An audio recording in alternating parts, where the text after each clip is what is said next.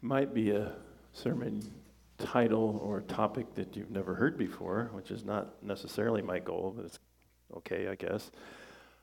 Is the current heaven a physical place? I think some people would say no, and then we could go eat.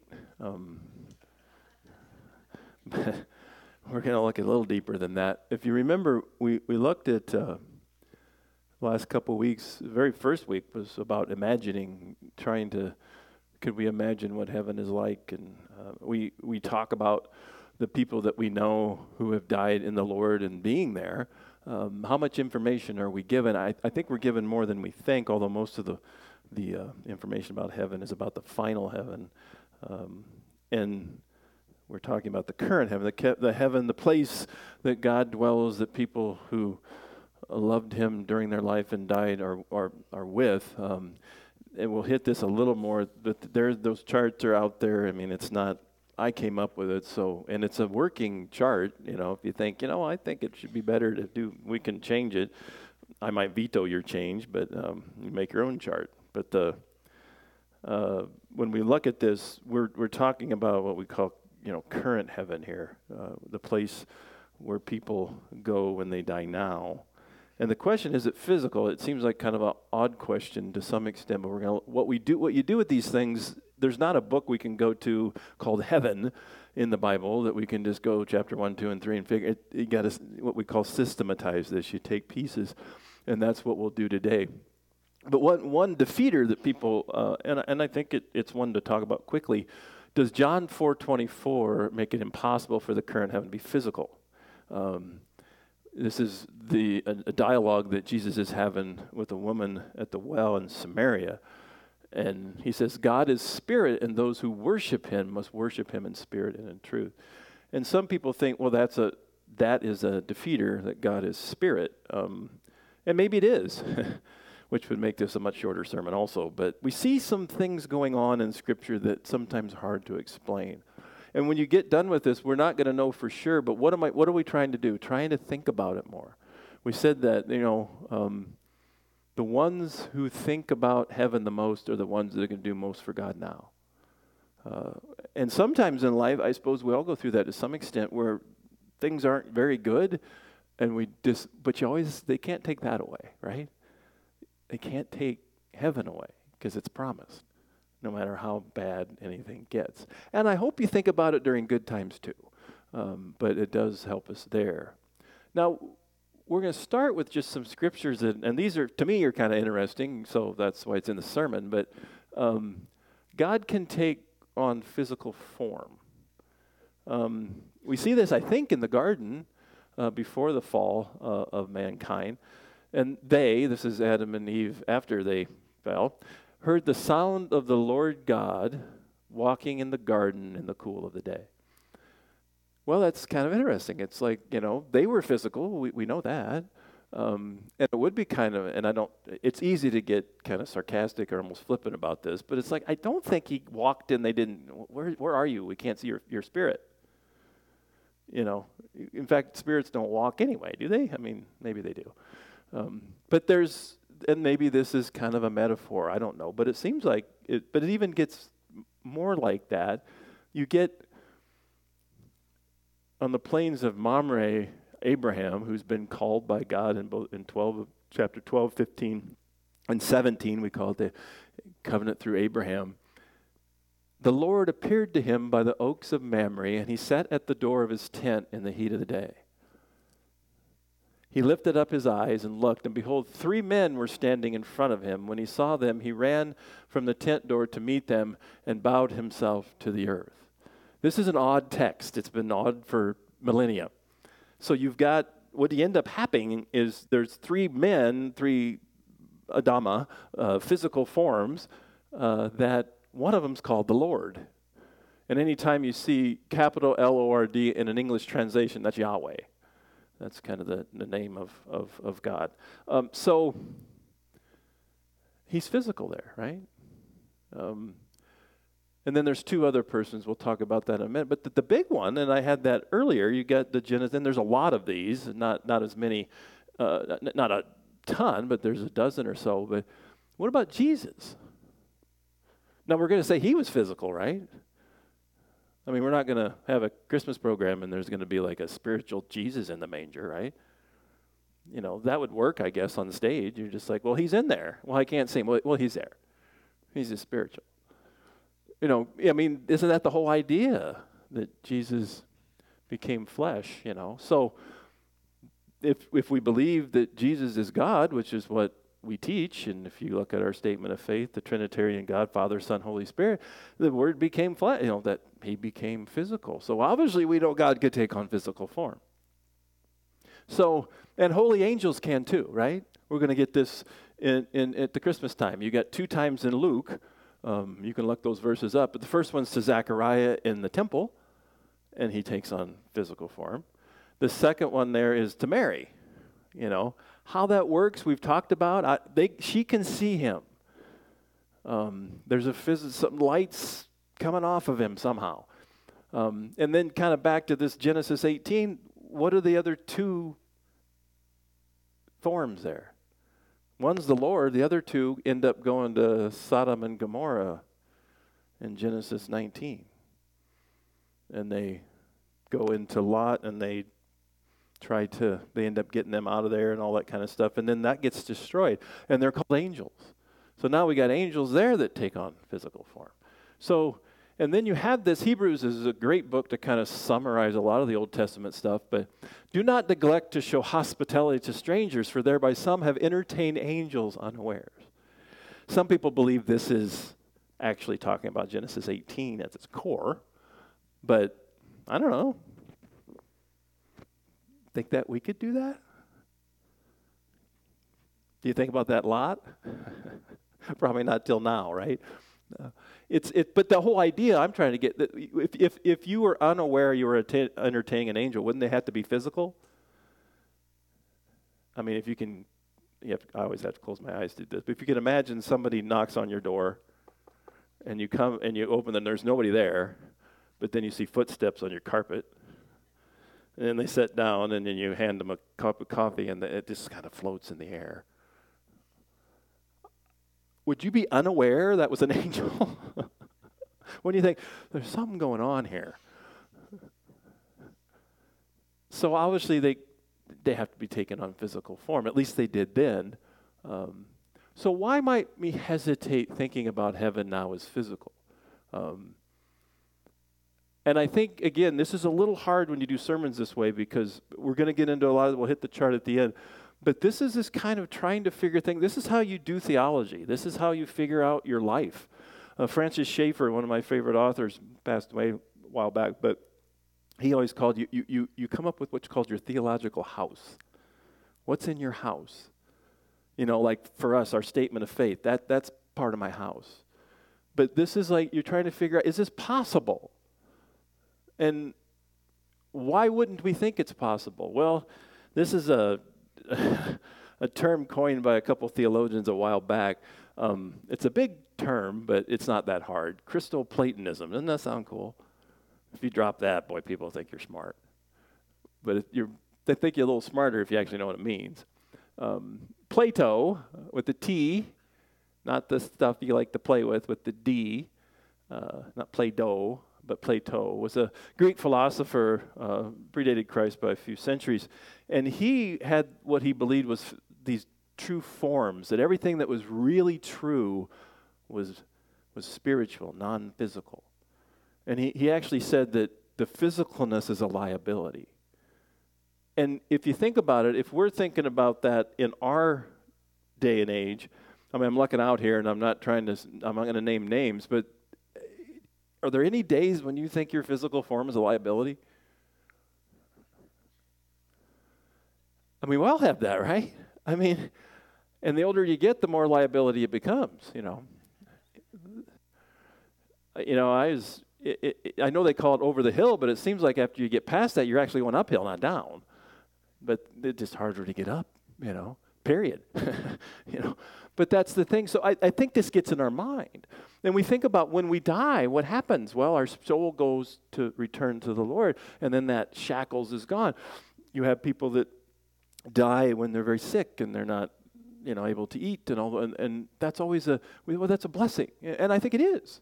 And so you see why this is here. But what creeps in is that the non-physical is the best and truest, and that physicalness is evil. That is not biblical at all. And we have to be careful with this. Another vestige of this, it's not on your outline, but another vestige of this comes from, you see this in 1 Corinthians, it's called Gnosticism. It's the same thing as this. It's the idea that do whatever the heck you want with your body. It's the soul that matters. In 1 Corinthians 6, when Paul says that your body is a temple, and don't turn it into a prostitute and all these things, that sexual sins really matter. Because what was happening in Corinth is they were saying, oh yeah, follow Jesus, it's all spiritual, it's great, go ahead and do whatever you want. Sin boldly, your spirit. It's not biblical there, and it's not biblical when we think about that. Because you look back in Genesis 2:7, which I think is the wrong citation in your bulletin, but here it's right. Then the Lord God formed the man of dust from the ground and breathed into his nostrils the breath of life, and the man became a living creature. So we are a body-soul combination. That's when we're living. That's the way it was supposed to be. We talked about this on Sunday morning Bible study the last month, I think. We went through Genesis 3 with a fine-tooth comb, probably finer than most people wanted. But you look at that, that's the way it was supposed to be. Eden was a physical place. This is physical. It's never this esoteric, floaty stuff. And you get this later, for our dying bodies must be transformed into bodies that will never die. Our mortal bodies must be transformed into immortal bodies. And who did that first? If we at Easter time, Good Friday, we're going to celebrate the cross, right? That Jesus died. But he didn't stay dead. And did he have a spiritual resurrection or a bodily resurrection? I mean, he bent over backwards, as they say, to make sure, touch, see, I'm not a spirit. I'm not only a spirit. He came back bodily, and then we get all the first fruit. If he did it, then we do it. So body is not bad. I know in our life it seems bad sometimes. There's days I'd like to float above my bed and not worry about it. But I understand, but this is the fallen nature that we're talking about. So in current heaven, where there would be no sin anymore, it's a little different, But the key biblical reality that refutes it is, again, Jesus. And the Word became flesh and dwelt among us, and we have seen his glory, the glory of the only Son from the Father, full of grace. And the fact that Jesus took on flesh shows it's not bad. It's what was always intended. And when we start thinking about what's in heaven, if we remember how we define that, if somebody asks you, how would you define heaven? It's where God dwells.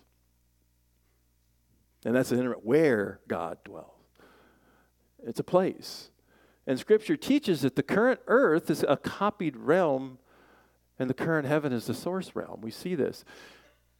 It says these priests serve in a system of worship that's only a copy, a shadow of the real one in heaven.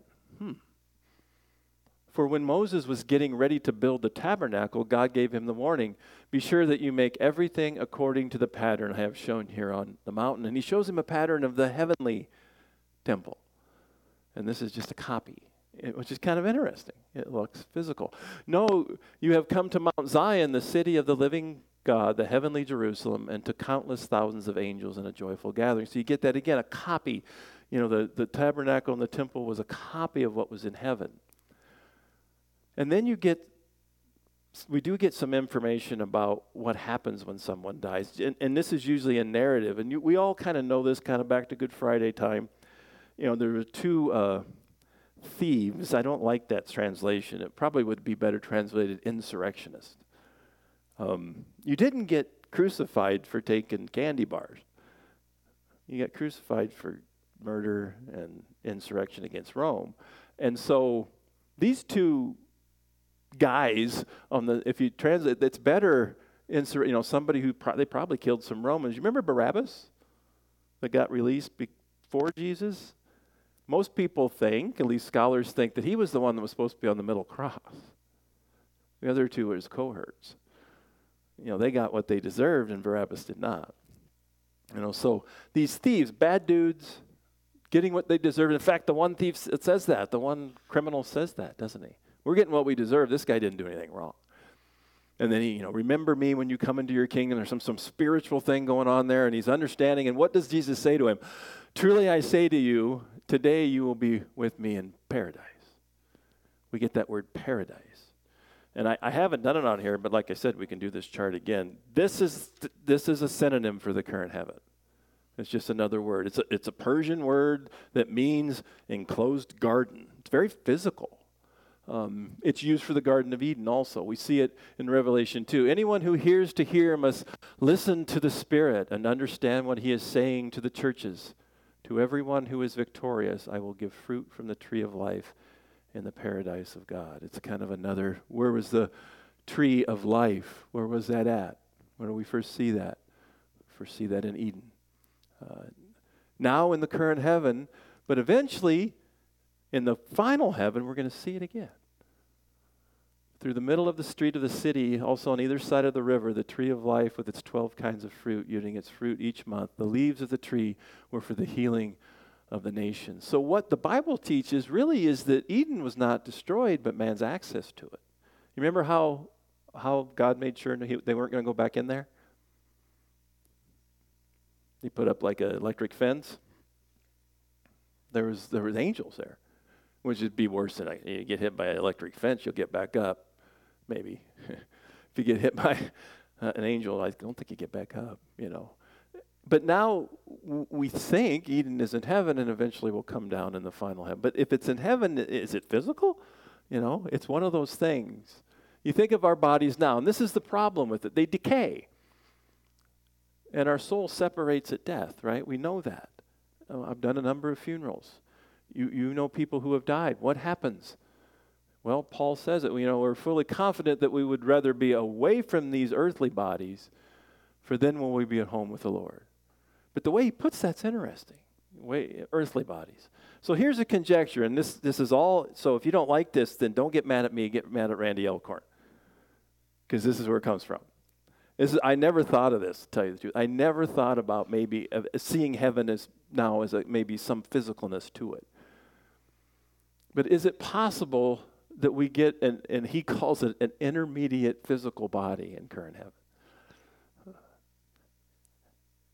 God may grant us some physical form that will allow us to function awaiting our resurrection. And you start thinking about that. I just never thought of it. And my first thought, and maybe your thought is too, well, no, that's just wrong. But I started thinking, well, why is it wrong?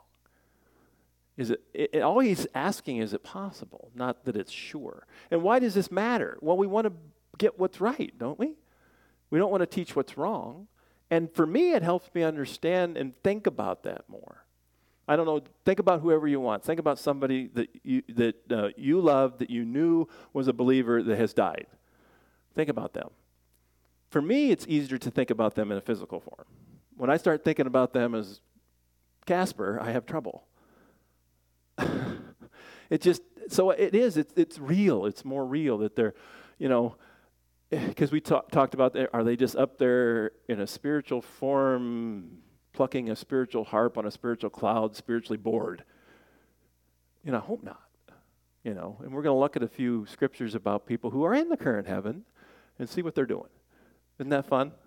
It's always nice to see these scriptures that come in. So, and this is the key, obviously. We don't ultimately know. This is just a conjecture, and to kind of paraphrase C.S. Lewis in some of his books, if this helps you, grab onto this, get into it, understand it, if it makes you closer to God, what God gives you. If it screws you up and messes you up, forget it, don't ever talk about it again, move on.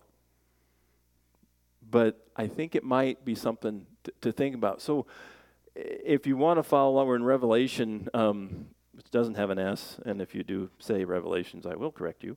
But just a pet peeve, It's just like, it's not that. It's not Matthew's and Luke's, right? It's not Revelations. It's a Revelation. So in chapter 6, we have a picture. We have a few times we have pictures. This is about the only place in the Bible we get this. There's one in Luke, and we'll look at that real quick. But you look at this, when he opened the fifth seal, this is the seven seals, I saw and the eye there is the Apostle John, I saw under the altar the souls of those who had been slain for the word of God and for the witness they had borne. Now just think about that for a minute. What did he see? He saw souls. How does somebody see a soul? I'm looking around, I see bodies. Do you have a soul? How come I can't see it? Can you see mine? Is this thing on? You see what I mean? It's a little hard, but he sees the souls, you know. It's kind of, there's got to be some sort of form there for him. They cried out with a loud voice, O sovereign Lord, holy and true, how long before you will judge and avenge our blood on those who dwell on the earth? Then they were given a white robe and told to rest a little longer until their number of their fellow servants and their brothers should be complete, who were to be killed as they themselves had been. Well, they gave us, it seems to me if it was just a spiritual soul, you put the white robe, it'd go right to the ground. It's just interesting. It's physical in some ways, and I know we can explain it in other ways. And then you go a little further into chapter 10. You see how it's physical language, and maybe it's something that John could only see. I don't know. But then he says, I went to the angel and told him to give me the little scroll, and he said, take, eat, and it will make your stomach bitter, but in your mouth it will be sweet as honey. So you got tasting and eating and physicalness again. So you get these physical, maybe they're just metaphors, but they're in there. And then you get this weird scripture in 2 Corinthians. This is when Paul apparently has some sort of experience with God. He says, only God knows whether I was in my body or outside of my body. He doesn't seem to know. It's like, I don't know. If I was floating around my body, I think I'd know it. You know, it's this kind of, I've never caught this before, but I do know that I was caught up to paradise and heard things so astounding that they cannot be expressed in words that no human is allowed to tell. So it's interesting. He doesn't tell the words he heard, although John was told to write them, and he tells his. But you get this experience that he has, and he doesn't even know if he's in his body or out of his body. It's kind of interesting. And then again, Jesus again makes us think about this. In Acts 1, and we're going through Acts on Wednesday night. If you want to join us, I think we're in chapter 2. So I think if we go the rate we're going right now, we'll be done in 2037, I think. I don't know. Takes a while sometimes to go through these. Jesus ascends. It said, when he had said these things to them, go be my witnesses, as they were looking on, he was lifted up and a cloud took him out of their sight. Now, was Jesus physical when he started, I guess, going up? So was he physical when he got to heaven? Isn't that a good question? Does anybody have an answer? Me neither. But is it possible? Jesus right now, is he physical? Or did he turn back to spiritual? If he's physical, wouldn't heaven have to be somewhat physical for him to be there? To tell you the truth, this was the kicker for me. I'm starting thinking, this has got more credence than I thought. I'm still not compelled, but this is good. This is good. And I started thinking, it's like, well, wouldn't it be cool to have an intermediate body that wasn't decaying, that never went over the hill? That would be kind of cool. And maybe you've got this idea of a different realm. We talked about that last week. Remember that scripture with Elisha? We're going to talk about Elijah in a minute. But Elisha is in that city, and they're surrounded, and they're going to get killed, and the servant is really afraid. And Elijah looks at him and says, what is your problem? That's paraphrasing. There are hundreds and hundreds of warriors out there. And then he opened his eyes. They were already there. So a different realm. So maybe that's the difference. Maybe they're physical in this other realm, and we're in a different realm, you know. And I don't think you have to do this, but if you want to learn more about that, you can watch Star Trek. They do that kind of somewhat little science fiction. It almost sounds like that, doesn't it? But able to take a different realm. And again, hopefully this helps you because you have these little pinpricks. This idea that Jesus ascended physically into heaven Makes me wonder if he was still physical there and how the heck does that work? And you might be thinking, what difference does it make? Well, I didn't write this stuff. I'm just trying to figure it out like you are. And hopefully it helps you. God's got this in hand. Hopefully it helps you think whatever this current heaven, paradise is, it's a great place to be. It's going to be a lot better than what we have now. I think that's part of what we want to be with Jesus, as they say. Well, then we also have a couple other times. In Genesis 5, Enoch walked with God and he was not, for God took him. And of course, it begs the question, took him where? I mean, he just took him. Physically plucked him out. He didn't die. Now, it doesn't happen often, but it happened here. And then back to Elisha, as Elisha and Elijah, were walking together, as they were walking and talking, suddenly a chariot of fire appeared, drawn by horses of fire. Now you get this is where that term comes from. It's a pretty good movie if you haven't seen that. It drove between the two men, so separated Elijah and Elisha. Okay, there's a separation there. And we usually think that Elijah jumps into the chariot and takes off. It doesn't say that. And Elijah was carried by a whirlwind into heaven. Wonder if he threw up when he got there. Well, how do you spiritually throw up? No, it's just a whole other. We're not going to go there. We're not going to go there. But think about that. These people went into this physical. So there's more to it than I thought as you look at it. And we're going to hit this one later, but I just want to bring this to mind. The rich man and Lazarus. This is really the only time it really overtly is talked about in the Gospels. But you have this situation in Luke 16 where Jesus tells this parable. It's an odd parable because it's the only time when a person's name is mentioned. Usually it's a certain man went along and this guy did this or this servant did that or this ruler did that. He gives a name to this, which is kind of interesting. And if you remember what happens, the rich man, he goes to hell. And Lazarus goes to what's called in the parable Abraham's bosom, which was another metaphor or term for current heaven or paradise. But you look, there's physicalness to this all the time. You know, the rich man can look across the chasm and see Lazarus. And he wants something to drink because he's thirsty and it's hot. And you get some dialogue between them. You can read it. We'll hit this later. But you look at, we have this on the chart. There's a line. This chart, that line through the middle is a metaphor for the chasm. You can't cross it. And it says that in the parable. You got no way to get from one to the other. It's over. But you got this physical. He wants something to drink on it. He wants some water on his tongue. Now, again, it could be metaphor. That's possible, figurative. But again, why does Jesus give us this picture of heaven that's physical? Well, it's either one of two reasons. Either it is, or he just wants us to get a good picture of what it looks like. And it is just a parable, but it's an interesting parable. Now, one note here about this. They're both conscious after death. It's out there that people think that you sleep after you die. I know for some teenagers, they're thinking that is heaven. When they get older, they'll start realizing sleeping is actually quite boring because you're asleep the whole time.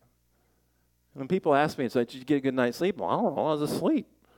I don't know how good it was. I guess it's how you feel when you wake up. But you think about this. They're both conscious, they're not sleeping. Although soul sleep is something that is kind of intriguing, I guess, to me to some extent. There's nowhere in the Bible where it teaches that once someone dies, they just take a nap in heaven until the second coming. But people believe that. Sometimes I would like that. The way that's usually put out is, just because I like it doesn't make it true, but the idea is that the loved one you have, falls asleep in this life, and then when they wake up, it's the second coming. You know that. You've had that happen, right? You lay down at 11 o'clock at night, and then you wake up, and it's like 5, and it seems like it's 11:01. I think that's when you get good sleep, right?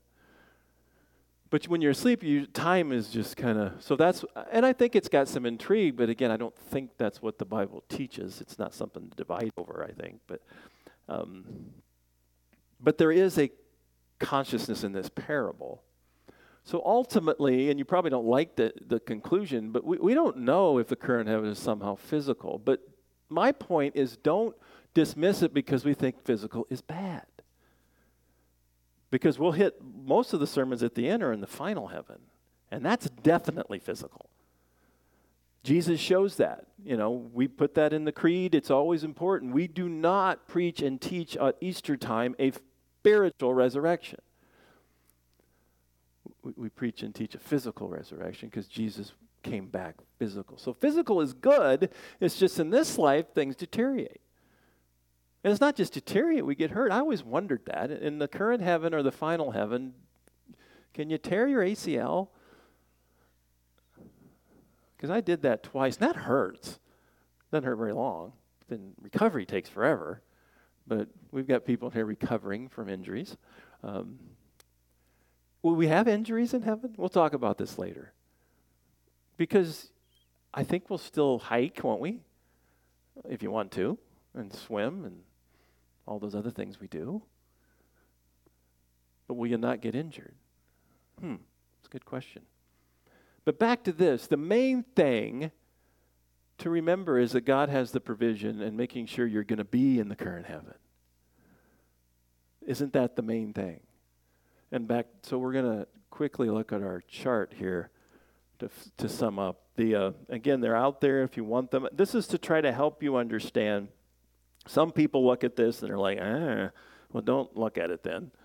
Turn it over, This helps me because I was a math major and we did a lot of charts and stuff. And so when you look at this, for today, this top part is the main thing. If you get this, the rest of it is just arranging deck chairs on the boat. Just make sure the boat's going the right spot, right? When we die, and this is inevitable. We have to talk about this stuff